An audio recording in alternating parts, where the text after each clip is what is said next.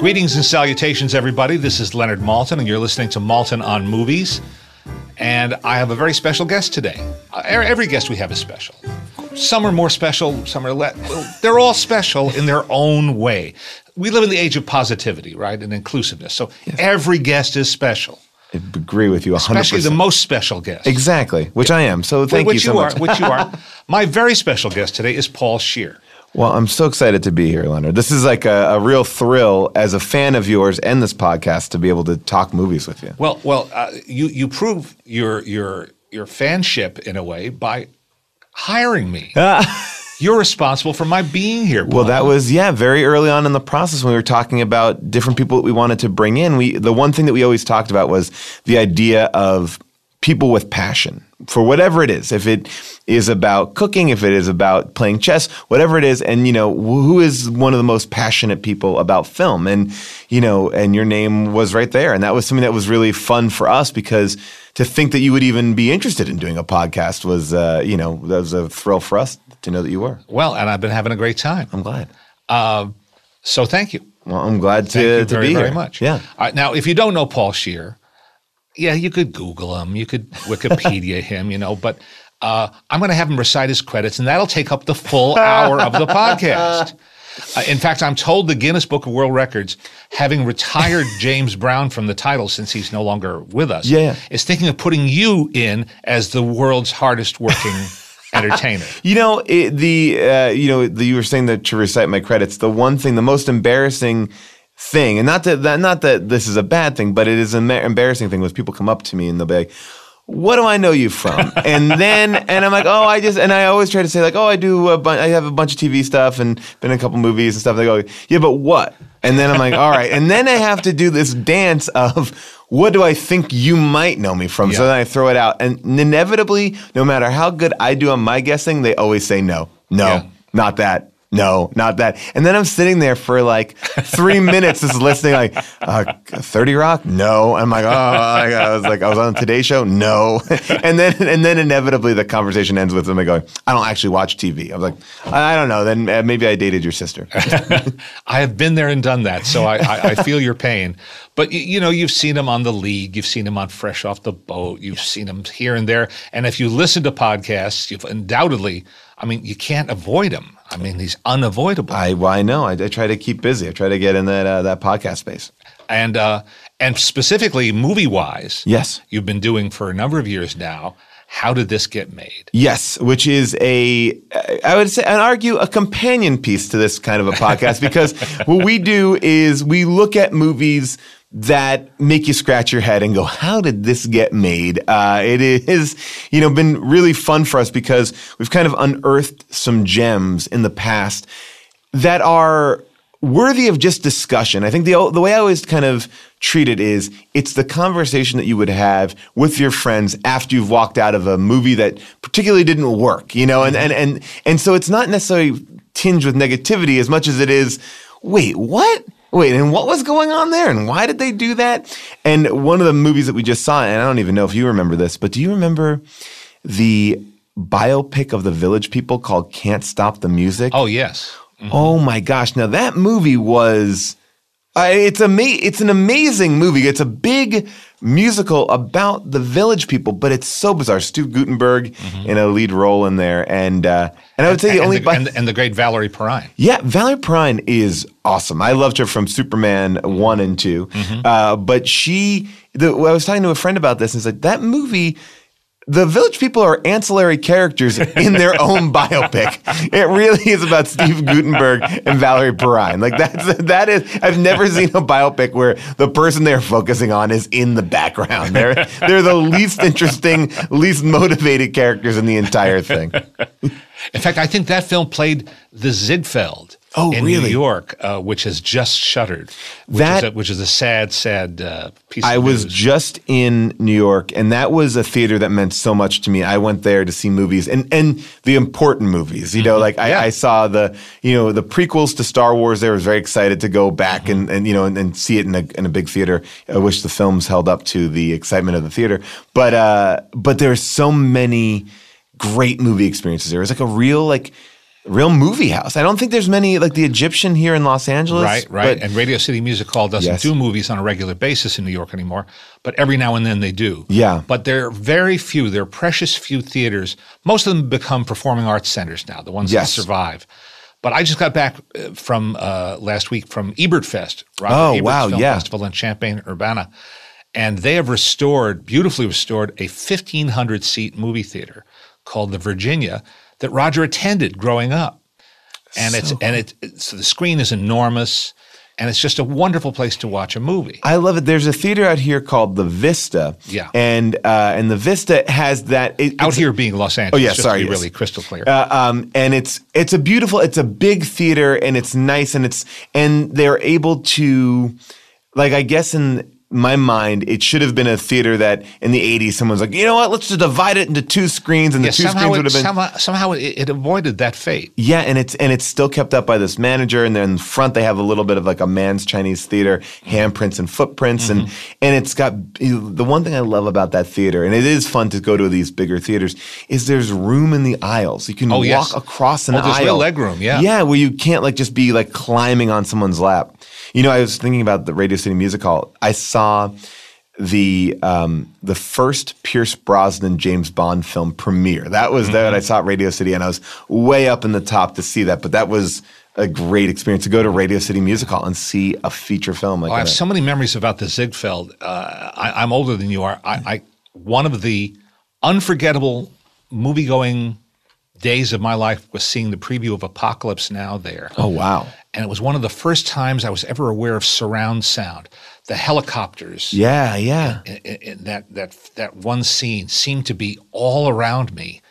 I was like, whoa. Yeah, this is something else. And I saw Close Encounters there. It was just an amazing place. And then one night, my wife and I, when we were living in Manhattan, we wanted to see a film. We'd heard it was terrible, but we wanted to see it called Honky Tonk Highway. Oh, my God. This is one you should definitely do. I'm going to write this down, yeah. Directed by John Schlesinger in one of his less celebrated moments. Yeah. And we went to see the 8 p.m. show on Saturday night. We called the theater to see what time it was. And it was kind of like that joke, what time can you get here? You know, we went to see the 8 o'clock show. Terrible movie, but fascinatingly terrible.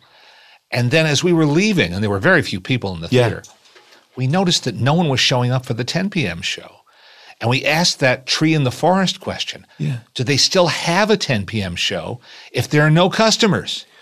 Do you start rolling the film in case somebody should show up 5 minutes late? Well, that's I've always gotten to the point, and I don't know about you, but where I've gotten to a theater and I've been the only person there, and I'm like, oh my gosh, I'm going to be the only person in this theater, and inevitably someone shows up, and there is never. I don't think there's ever been a theater that is empty. I think there is always someone, and I used to live down the block from this theater on 19th Street in Manhattan, and I would go there during the day, like an 11 o'clock show, a 10 o'clock show in the morning, and people were there. People are always there. I don't think there is ever an empty theater. I don't know if I've ever seen it. Maybe they have shills. Maybe they have, just someone who works for the movie theater company. Right, like seat fillers at the Academy Awards or something like that. You just got to get in there. You have to go. So I noticed that on How Did This Get Made, I was looking over the roster of films you've covered. You actually did cover the film that I often cite as the worst movie I've ever seen. Uh-huh. And I don't mean the so bad they're good movies, like Plan 9 from Outer Space. And the ones that are the fun bad movies. Stephen King's Maximum Overdrive. Oh, I am so glad you brought this up, because this movie is, like, to me, the definition of the types of movie that we like to talk about on the show. So it is based on a Stephen King short story that then Stephen King wrote into a film and then he directed. Yes. So you would argue that it would make some level of sense, because you have very rarely in film and the transition from like literature to film do you have all the pieces together like that. This movie makes no sense in the way that I don't understand. The idea is that like this light comes over the planet and it makes all electronics come alive. But not all electronics, just some, and namely the ones that are the most deadly. So like a woman Demon trucks. Demon trucks. Demon trucks come to life. But it's just not trucks. Sometimes it's a video game machine. Sometimes it's a carving knife, an electric carving knife. But then other times they're working at a jukebox and the jukebox is fine. So but then other times they're with a gun and I'm like, well, is that gun electric? The idea of, because I think the idea was machines come alive, but certain machines came alive and certain ones did not come alive. It was and trying to understand, well, what's the logic? And then much like Fear of the Walking Dead, they get on a boat at the end of the movie and I guess that's it. And it's some veiled metaphor for the Russians or something. It's so bizarre, and later admitted by Stephen King that he was so high on cocaine during the directing of this film. I didn't hear that part. Oh, he has come out to say that he doesn't even remember shooting large chunks of the film because he was so incredibly high on cocaine. I wish I could forget it as easily as he could. Well, I remember interviews that he gave at the time where he said he was tired of people buying the rights to his stories, his novellas, and his novels, and then in his mind, ruining them in the transition to the film medium. So he did it himself. Had no one to blame but himself. And here's a guy who, and no offense, he is a great writer, but it's a lot to be a director. And I think oftentimes it's hard to be a first-time director because there's certain things that you have never, and when you're dealing on that kind of a budget level and all these types of things, and stunts and objects, there's a very famous accident that happened on that film because, again, he wanted to get the camera really close to a lawnmower that was coming alive, and sent his cameraman down there, and the lawnmower ran over the cameraman, and he won a multi-million-dollar lawsuit because he got injured. But it just seems, what I love about that movie, and sometimes when we look at these movies, the recklessness of the 80s. There was an energy of the 80s. And I put another movie in there in this world of Captain EO, that Francis Ford Coppola special film that was made for Disney that I guess was produced by George Lucas. That, again, feels like a movie fueled by cocaine and the 80s. It's all of a sudden it's 10-minute short for Disney. It's 10 months to shoot. Angelica Houston's in it. Michael Jackson's in it. It's so... it's neon colors and it's insane on every level. But it was cool. Oh, I love Captain EO, but when you look at the backstories of it, that's another story. It's literally it took months to shoot. This should have been a week-long thing that Coppola did, just banged it out, had fun, did a musical number, but it was it became almost Apocalypse Now level, we're in and we're doing it and they're reshooting. And, Doug Benson, who from movie podcasts, obviously, he is in it. He's an extra. As a dancer because they ran out of so much money, they couldn't even afford dancers anymore, so they just got extras and tried to shove them in the background to dance. But yeah, if you ever have a spare few moments online, check out some of the history of Captain EO because it is another crazy fueled experiment. You certainly do choose well. I think you have a very interesting and admirable roster on how to this. We try to find stuff that's like what you said too, is not just bad. There are films that I think are boring and bad, right? And I think these are all films that warrant a conversation, and that's how we kind of treat it, just to have a conversation about these films. Now, Honest Engine now. Yes. There's a phrase no one uses anymore. I like it. For obvious reasons, and I shouldn't have used it just now, but hey. Yeah. Do you ever find you can't get through the movie? You obviously have to see it or see it again. 100%. No, what I do is I do two things. One, I don't normally watch the film before we're going to talk about it on the podcast. Okay. Because I feel like I have a group of people that I kind of work with behind the scenes, and they've gotten really good at helping us vet the types of movies that we want to do. And I think that way, it's hard to get through these films twice. Only a handful of films, when they're that bad, they're so good. Like one of the movies I put in that category is The Room, which is a Tommy Wiseau, not the Brie Larson movie, but the Tommy Wiseau film. Which someone is now making a film about. Which I am in. Oh, great! Which is and it's really a fascinating story. But it's very rare that they're rewatchable. So yes, I do get through them all. I know a lot of people, like we just did a film, and again, this is probably something you don't know, this movie. But maybe you do, because you have a very wide knowledge of film. Hell Comes to Frogtown. I've heard of it. Okay, yes. It's a Rowdy Roddy Piper film where he's the last fertile man on Earth. And he gets basically a chastity belt, and he has been brought out.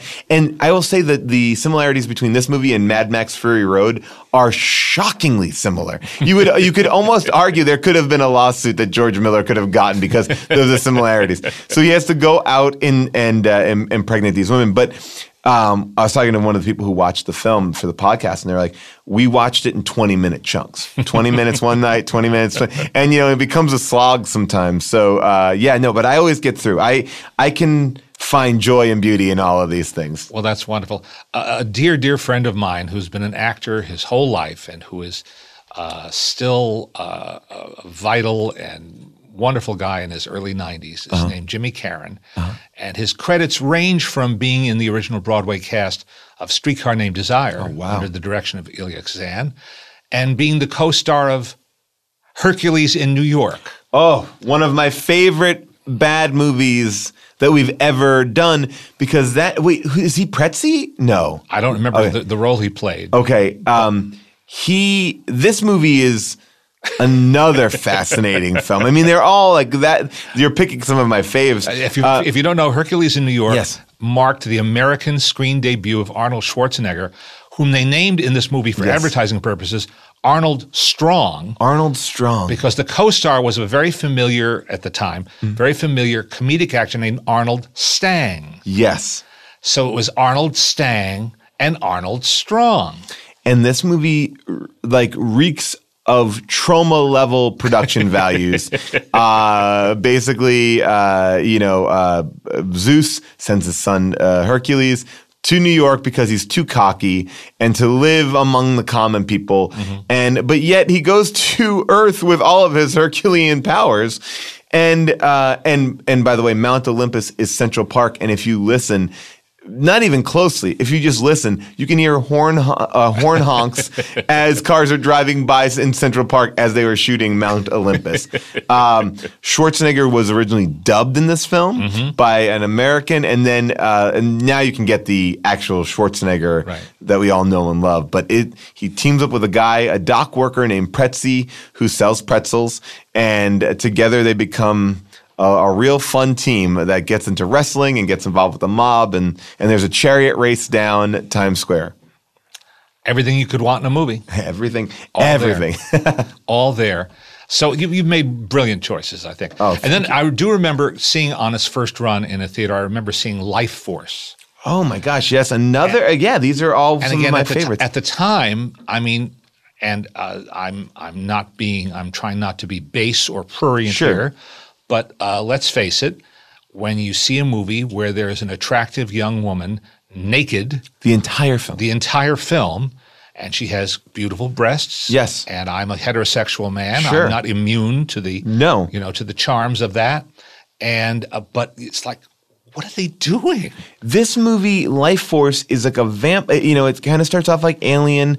Like they find this freighter in space and they open it up, and then all of a sudden, this naked woman is here on the planet, and she literally sucks these men dry. Like it just sucks them to a raisin level, but the entire time naked. And it's so funny. I just worked with Patrick Stewart, and he's in Life Force as like this deranged doctor. And it's so funny. I had a chance to work with a lot of people who have done a lot of interesting things, and Nicolas Cage being one of them, and now Patrick Stewart.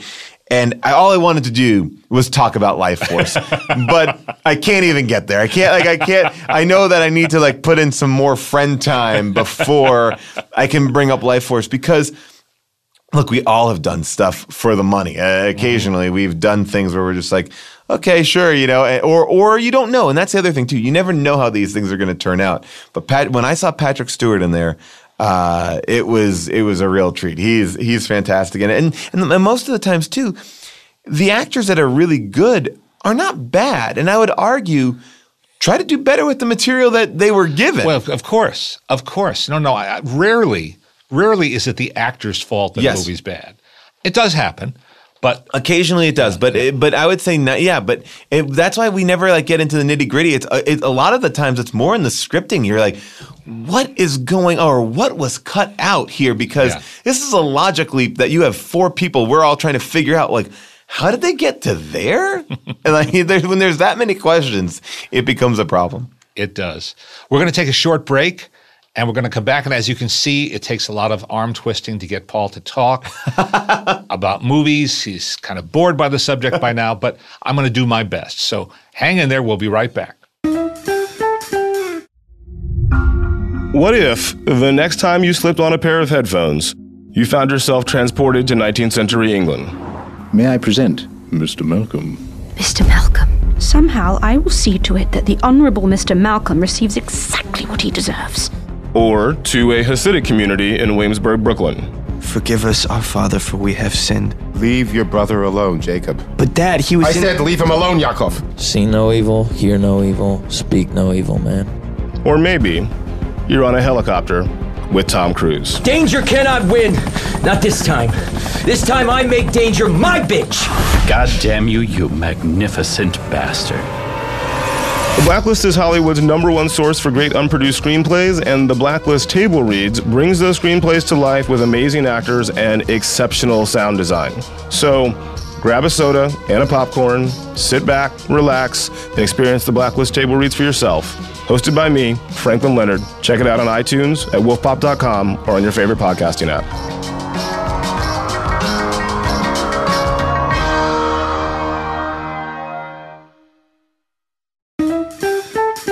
Welcome back to Malton on Movies. I am Leonard Malton. You are a movie listener, movie goer, movie fan, movie buff, we hope.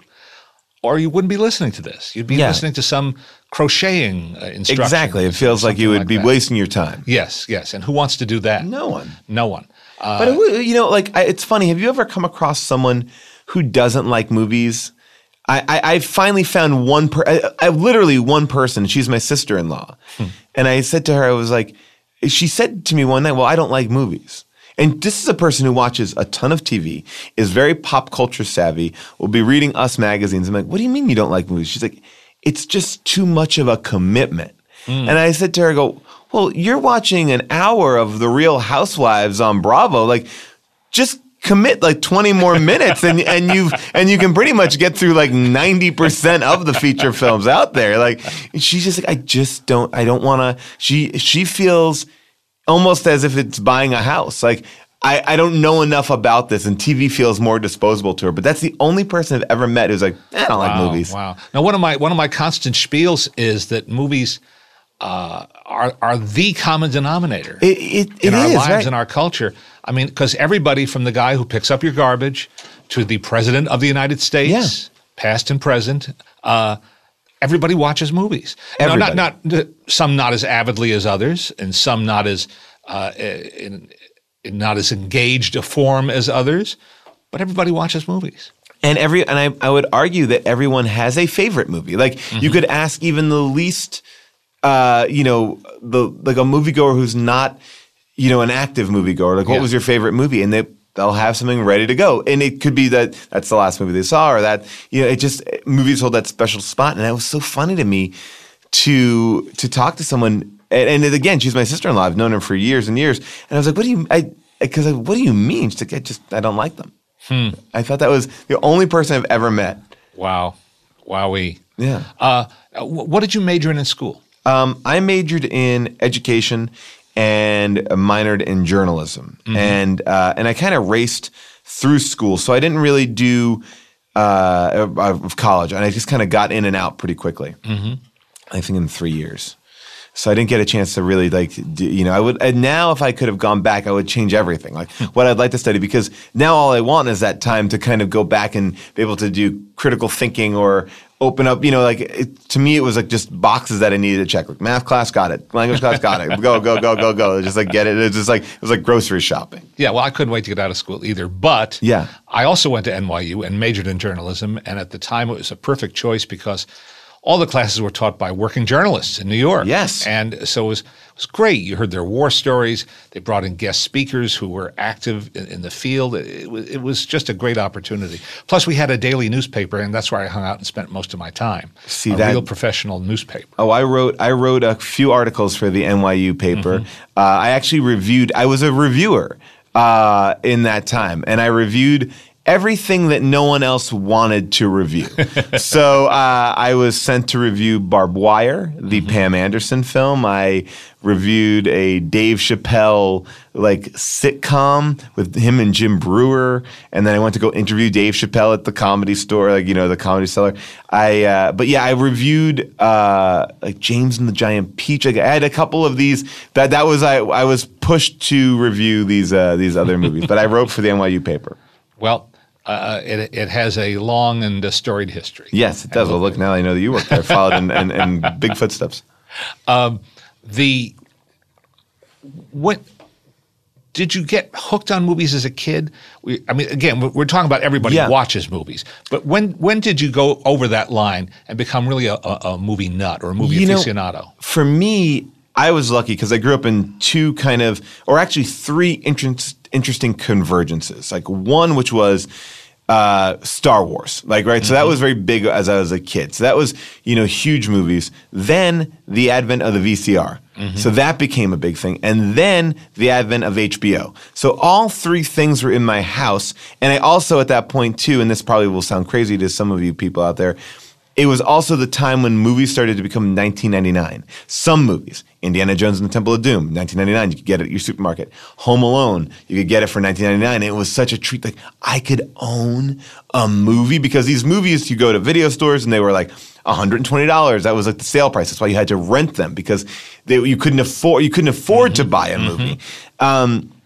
So I was in this interesting cross section where I love Star Wars, and I wore out the tape of Star Wars because I had taped it off of HBO, and I would be taping things all the time and watching HBO, and it was just I got in this zone of just those were Back to the Future, Ghostbusters, Indiana Jones and the Temple of Doom. Those are Home Alone. All those movies were these movies that were so big in my worldview, and they're these, they were the movies that I grew up on, and I also feel like maybe everyone feels like that those are the movies, but they were, I think, this kind of the popcorn movie, the big movie, the fun movie, and it was so it was really fun. So, are they sacrosanct to you? Or are you happy about the remake of Ghostbusters coming up, for instance? To me, what I love is a reason for a remake. A remake for remake's sake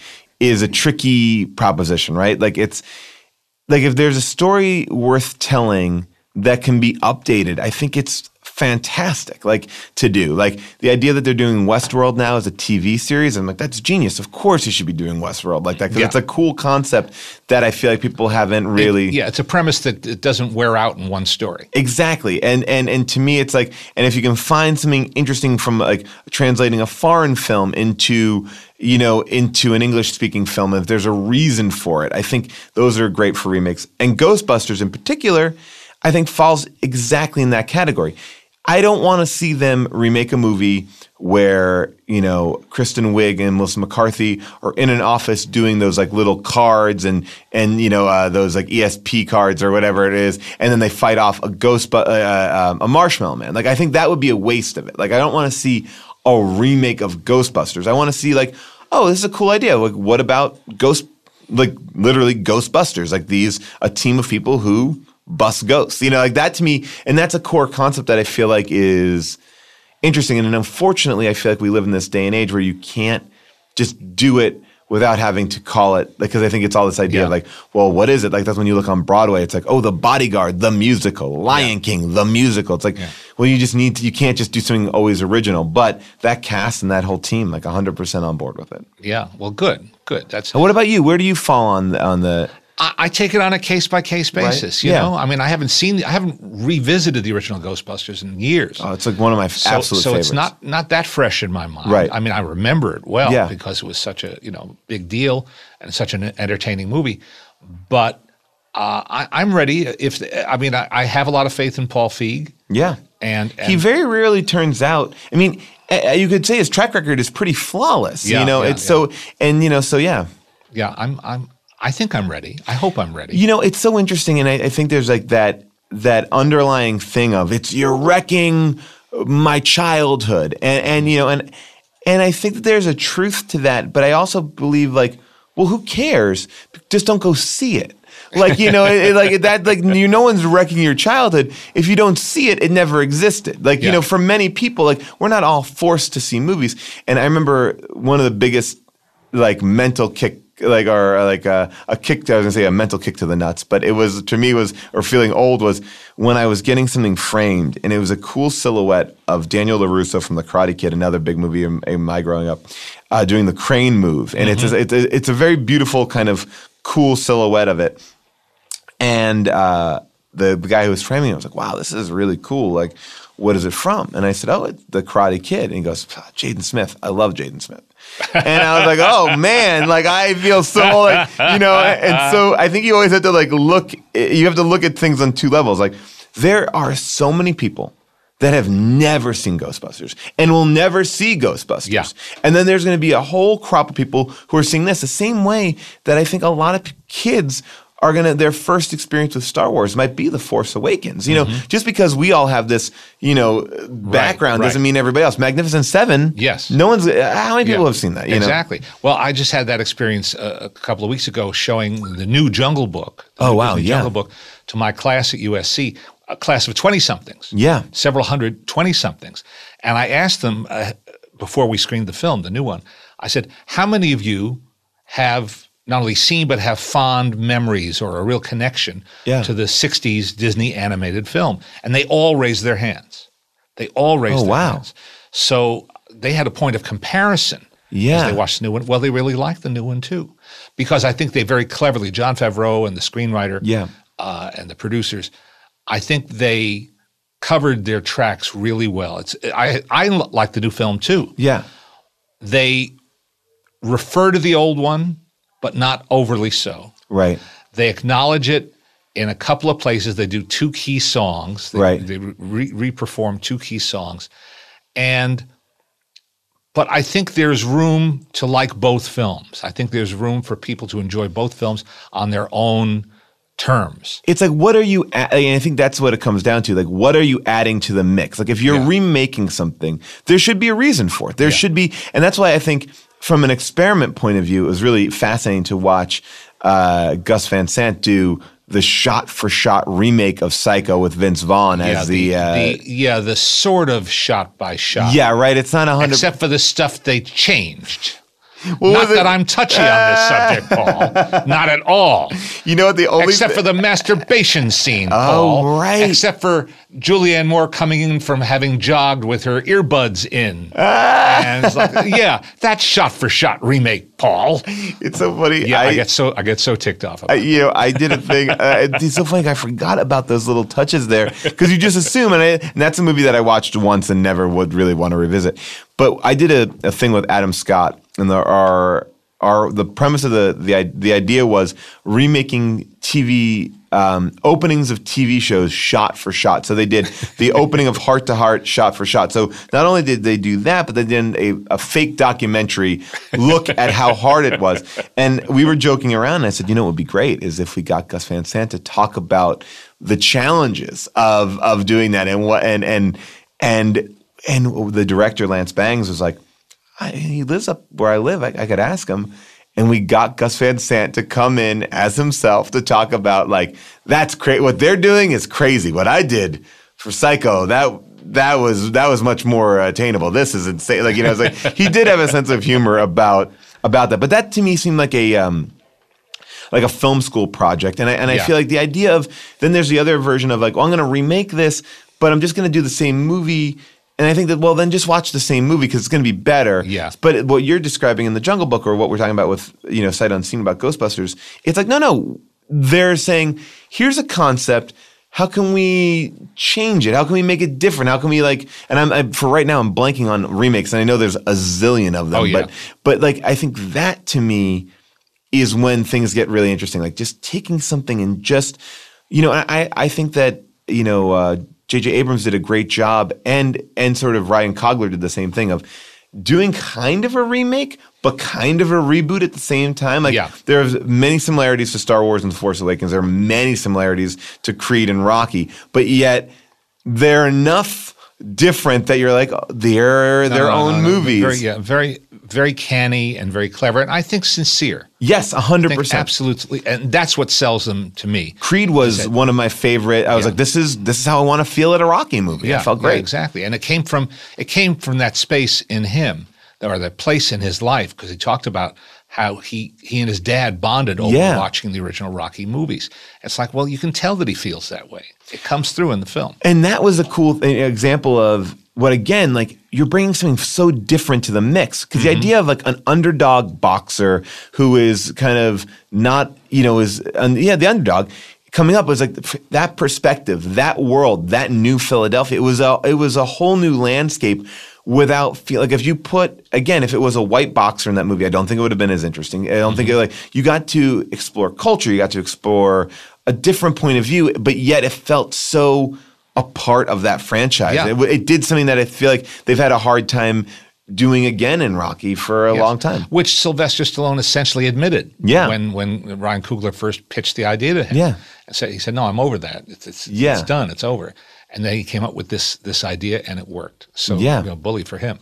All right, we're going to take another quick pause, and then I'm going to ask Paul, we're going to talk about this, some films, not so recent films, that he likes and I like that we're going to recommend. Okay. And I think if you take our recommendations, you'll thank us. I hope so. And if not, we don't want to hear from you. But we'll give you a second to think about that. We'll be right back. Today's show is sponsored by Howl FM. It's like Netflix for podcasts. With Howl Premium, you'll get exclusive access to dozens of original Howl miniseries, like The Mysterious Secrets of Uncle Bertie's Botanarium, a richly sound-designed adventure comedy starring Jermaine Clement from Flight of the Conchords. Access it all on your iPhone, your Android phone, or on the web for only $4.99 a month. And if you use the promo code Maltin at checkout, you'll get a full month for free. That's MALTIN, and you'll get a full month free of charge. Check it out, howl.fm. Welcome back to Maltin on Movies. I'm Leonard Maltin. My guest today is Paul Scheer, the multi-talented, multifaceted, multi-hyphenated person. One experience I don't think you've had. How old is your son? He's 2. Well, then this awaits you. Yeah. You mentioned Karate Kid a few minutes ago. When my daughter was 5, 6, 7, 8, between 5 and 10, let's say. We used to go to a lot of Saturday morning screenings. They had press screenings and media screenings. And I would take her to all the family films that they were showing. And I remember one was The Karate Kid 3. Oh, Hilary Swank, right? Yeah. Now, no one's too crazy about that movie, and with good cause. But when my daughter saw it with me, I saw it through her eyes. And this was a fascinating experience. Because while the storytelling for an adult was, time-worn, shop-worn, cliched and all that, it had a good moral, a good lesson for a female lead in an action movie. Very exactly. A rare female lead. This is some time ago, because she's 29 now. Right. And but so I took something away from that film I wouldn't have taken away had I not been seeing it with my young daughter. I can unequivocally say I brought my goddaughter to see Force Awakens, and when she's 7, and watching her watch that movie was, I enjoyed that movie also as an adult who loves Star Wars, but watching her watch that movie was unbelievable, and talking to her afterwards and what she liked and what she didn't like and who she thought was cool, it was better than the actual movie. I think I want to see more kid reviews of films, because I think there's a joy. And one of the things that my stepsister did for me, and I love this idea because I would come home from a movie and I was so excited about the movie that she would say, "Okay, sit down with me," and she would take notes, and I would tell her everything I could remember from the movie. And she would write it out longhand. And then it would be on a piece of loose leaf paper. And I would then, when I wanted to think about the movie, I could go back and read how wonderful. my thoughts from the movie, because it was just like I wanted to experience it. And you know, as a kid, you don't have access to just go to a movie whenever you want. So it was, I have like all these sheets of paper that are, you know, my remembrances of what happened, and slightly skewed because it's also my remembrance of it, not exactly, you know, and it's one time and everything like that. Oh, but that's great. Yeah, it was the best thing. What a wonderful resource, and what a wonderful, I don't know how to describe it. It's just it was a cool memory to be able to have, and you have your own time capsule there. And you know what they used to have, and again, I'm dating myself a million times here, but when I was a kid, for the kid movies, you could go get like popcorn, soda, and like a commemorative book. Mm-hmm. Like, you know, so it was like $5. And it was basically just stills of the movie, and, you know, like a little, very, like, I'm sure they hired some guy to like type up a couple things about it. And basically the last 3 pages were just like the scroll, the credits. So I had all those, and inside every one of those was my loose leaf paper, so I could go back and revisit the movie. Wonderful. Wonderful. I wish I had that. Yeah, right. I mean, I took little notes, but not what you're describing. Well, again, someone did it for me, so that was the whole reason why it even happened. When I invited Paul on the show, when we were talking about what we might discuss more specifically, I asked him for some films, some sort of unsung or underrated films, or films that he would like to recommend. And there were a couple that sort of just rang the gong for me because they're from the classic Hollywood era. And we don't get to visit there as often as I'd like. Yeah. With somebody contemporary who has a different point of view perhaps than I do. Yeah. And one of them is The Thin Man. Thin Man is one of my all-time favorites. You know, it's and forgive me because I'm sometimes bad with names, but it's Myrna Loy and William Powell. Right. And they are a husband and wife detective team, drunks. Nick and Nora Charles. And they've spawned a bunch of sequels, but I think The Thin Man it's just perfect in every way. It's a fun movie. It's funny. It's got a great suspense and a great story, but it's a, you know, I guess, you know, the premise essentially is that that William Powell is a famous detective who's now retired, and he's just been married to this kind of flighty socialite, and now they're going to go live the next chapter of their lives. But with their wire-haired terrier Asta. Yes, Asta the dog, and then she kind of suckers him into getting involved in this bigger murder mystery, and I loved it. I love that movie. And, you know, talking about remakes, Johnny Depp has circled that movie for quite some time. Has he really? And I've been interesting. That movie to me, I feel like, and it feels like you can't remake it because there's something about that era. There's something about there was something like kind of classy about being a drunk in that time too, or just drinking and living in that kind of posh lifestyle that I don't think would be as fun now. I keep on thinking about with the distance of time. Yeah. It's a very Art Deco movie. Yes. Their apartment is to die for. Amazing. Their wet bar, astonishing and well used. Yes, very well used. it's a very lubricated movie in terms of liquor. Yeah. And people point that out all the time because it is just so astonishing. It really, but I think that like sense of fun is so pervasive in it. Like it feels like it just, you know, I've been a big fan. An ex-girlfriend of mine got me into these films, and, you know, I think the one movie that I always talk about that no one has ever seen is Ball of Fire. Oh, it's a great movie. Great movie, and that one is another kind of these I think my opinion, and speaking of somebody, you know, probably younger than most who talk about these films, I think there's an idea like, these movies are going to be boring and they're not going to have like a life or a spark to them, you know, and these movies just, you know, like everything, you know, you can't judge a book by its cover. They're just so full of life and fun and so enjoyable. But Thin Man, and the Thin Man, it moves at a rapid pace. Yeah. And great dialogue. It's a short movie. It's snappy dialogue. And it's based on a book by Dashiell Hammett, the man who gave us The Maltese Falcon and much other classic crime literature. But this is very lighthearted and just terrific. And they wound up making a series of Thin Man movies, all of which are fun because William Powell and Myrna Loy have such great chemistry. But the first sequel, called Another Thin Man is also really, really good. That's the one there's one that's really good, and I think that's the one, right? That's the one that's the best one. Yeah. So check them out because they're available. You can get them any number of places. And it may even be available on Watch TCM on their app. They now have films that you can link through there. Oh, that's great. But online and on video, they're there. I highly recommend that film. And they're really, it's a fun mystery comedy. Yeah. And again, of an era that I think is kind of. And trivia point, this is the kind of thing that comes up in trivia games of a certain era that cover a certain period. William Powell, the star of this movie, is not the title character. That's all we're going to say. Right. Oh, he is not the the Thin Man. Very true. And enough said. Right. Enough said. You'll learn the rest yourself. Now, another name you brought up, which is a hallowed and revered name to many, many people, is Preston Sturges.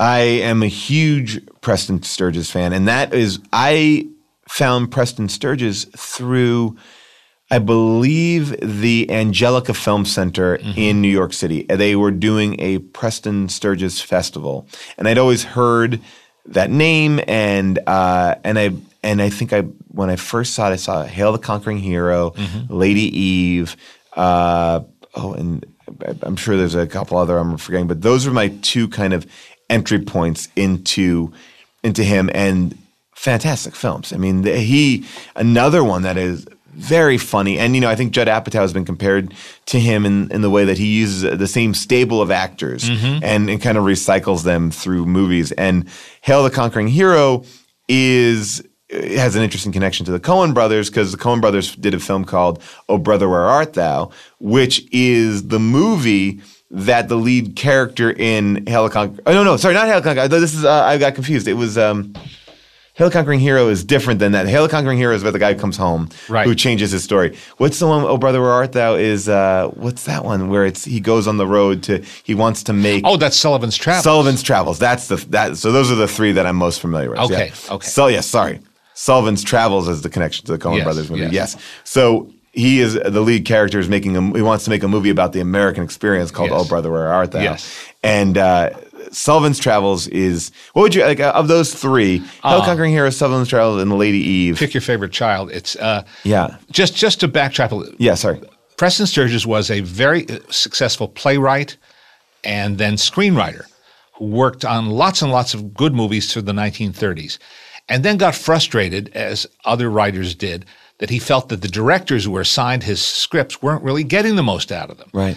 And so as a defensive measure, he sold Paramount, he was under contract to Paramount, he sold them a screenplay for $1, the story goes, if they would let him direct it. And that was a film called The Great McGinty, a political satire. Oh, right. Okay. Yeah. And when it turned out okay, they said, well, all right, you want to direct more, you can direct more. And that's when he made Christmas in July and Sullivan's Travels and The Lady Eve and The Palm Beach Story and Hail the Conquering Hero and The Miracle of Morgan's Creek. He had this unbelievable burst of creativity, an astonishing output over 4 or 5 years' time, and then flamed out. So the story of Preston Sturges is kind of fascinating too. I didn't flame out realize that. completely, but he had he never again reached that pinnacle. Interesting. And but you got to see these movies. They're so fun. Good. First off, they're hilarious. Yeah, they're just hilarious. But they also have meat. There's something to chew on in these movies. Well, I kind of feel like, do you believe that there's a little bit of a connection between him and then Billy Wilder to a certain degree? Billy Wilder followed in Sturges' footsteps within a year, because he was also under contract to Paramount, had also been frustrated with the way his films were being realized from his screenplays, the ones he wrote with Charles Brackett. And so he did the same thing, and Paramount gave him a shot to direct on a film called The Major and the Minor with Ginger Rogers and Ray Milland. And when it turned out okay, they said, all right, you can direct more. And that launched his career. It's so interesting, and I feel like they share a similar. They're fun movies. The ensemble is so strong in those films, Preston Sturges is somebody that I feel like as you get further and further away, or as I've grown up, people don't know. I feel like I get more blank stares on that one more than not. Well, but he's so worthy of discovering enjoying, savoring. This is not medicine. We're not telling you to take medicine here. No, these are fun. This is the thing. Like these are the movies that brought me into a wider appreciation of, of these films of the 50s and the 40s, and because. I don't like. I'll tell you this much: that as a child, like my dad would watch The African Queen or something like that, and it seemed so boring to me. And I haven't revisited The African Queen, but that was not up my like. That was not a movie for me as a child. It was not a movie that I was, and so I think I immediately was turned off to that kind of stuff. And then I went back.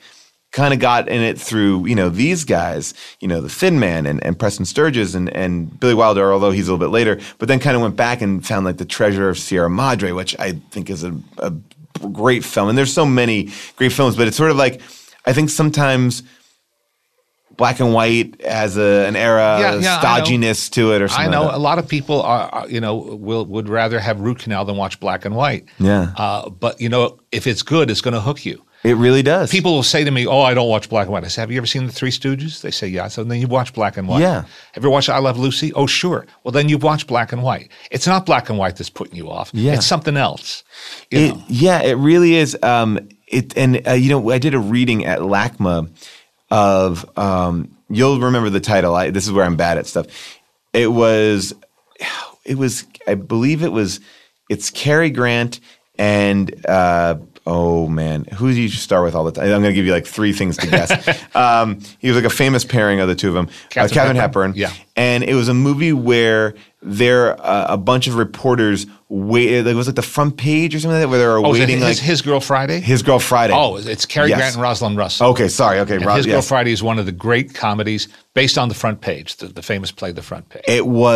That is another great one. And we did a live read. I was a fan of that one, but we did a live read of that. Wow. And that script was 140-something pages. But when we read it on stage, Jason Bateman playing the Cary Grant part and Anne Hathaway playing the Rosalind Russell part, it flew. It flew quicker than any other live read I've ever done there. It just clocked. That dialogue was so blah, blah, blah, blah, blah. It's like, and for more contemporary reference, it's like an episode of the Gilmore Girls in the sense that it's blah, blah, blah, blah, blah, blah, And the Gilmore Girls very consciously patterned themselves after Sturges. Oh, really? Delivery. Oh, yeah. And Howard Hawks, the director of His Girl Friday, was one of the first people to encourage his actors to talk over each other. That wasn't done then. It gives it a real life to the film. Yeah. Oh, big fan. Man. Well, you're naming great stuff here. And so, folks, if you haven't taken notes, go back, listen again. We've just recommended a whole slew of really good movies. Yeah. And as I say, I don't see any contradiction or any kind of mutual exclusivity in saying that you like Quentin Tarantino and you like Howard Hawks. Well, I think Quentin Tarantino would say he likes Howard Hawks. Like, yes, he does. Like, and was influenced by these people. Yeah. Like, I think that's the one thing that you forget. Like, all these great directors that you love were influenced. Like, no one's created in a vacuum, especially the best directors. They are stealing from everybody. Exactly. And everyone stands on shoulders of people who come before and who've really influenced them, whether directly or just by osmosis in some way. And, and I think, when you are in this field, like you look to things for research and you go back and go, oh, well, what's that? No, what's that? And then you find things. It's fascinating. Now, as a comedy performer and creator, who do you think is in your DNA? Who do you think has seeped into your mind and your consciousness? Well, all those people I think that we just talked about, they definitely have a spot there. I would think the contemporary people, the people that I really, really like that made me laugh, was Steve Martin, The Jerk, was like something that was a very, in the comedy side, huge. Bill Murray movies are giant for me. I also felt like I was just in the end of high school when Quentin Tarantino was hitting. And so that was like, whoa, so that was huge, and so, but Quentin Tarantino combined like my two loves. I'm a big like action movie guy too. So I like, and whereas like Die Hard kind of, is a big movie for me. Also, then the seeing like Quentin Tarantino, like make it funny and it's action and it's and I never saw anything like that. So, I'm trying to think of other, other big, I think I definitely was influenced as a kid and up until college by all those like kind of post SNL writer directors, not so much like Night at the Roxbury superstar, but more the Animal House, the Blues Brothers, the Jerk, Ghostbusters, like Meatballs, like all that kind of that era was the era that I kind of, and Eddie Murphy, huge to me.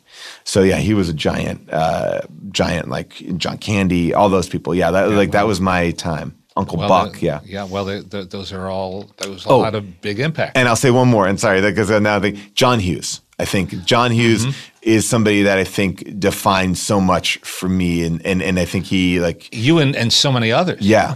I mean, I don't think there's any other filmmaker of that era who is still so contemporary and seen as so fresh by today's kids and teenagers. I did a movie with Harold Ramis, which was one of the biggest treats of my life because huge Harold Ramis fan, and I loved him so much, and got to hang out with him a lot, and he was one for stories.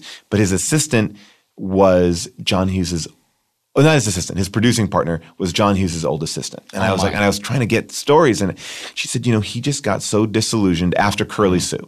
And she said, but he would write, and he would write. And she said in his office, above the bookcase, around the room were just scripts.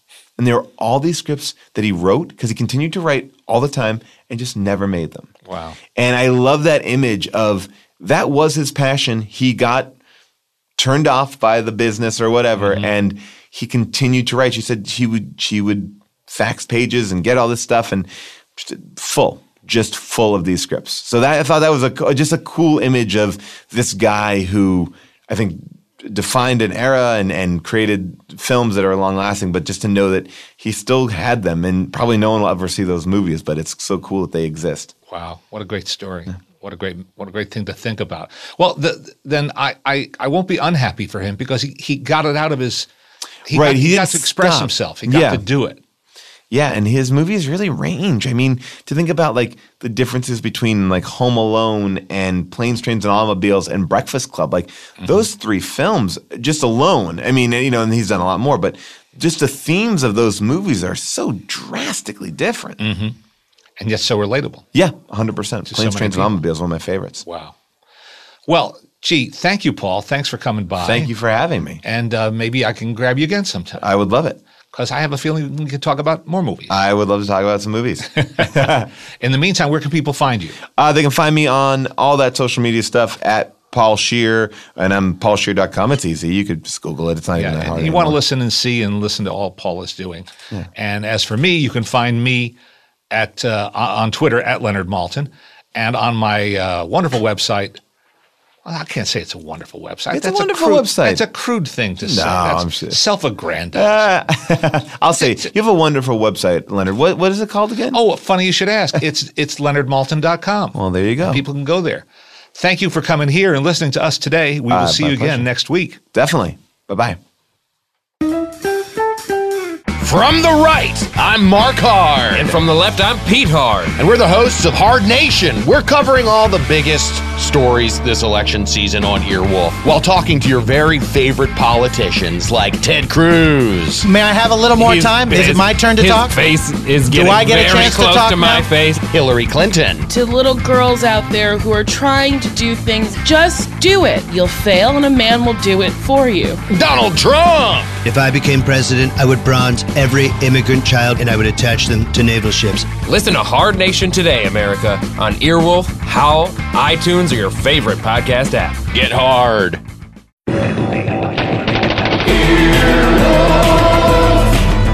This has been an Earwolf production, executive produced by Scott Aukerman, Adam Sachs, and Chris Bannon. For more information and content, visit earwolf.com.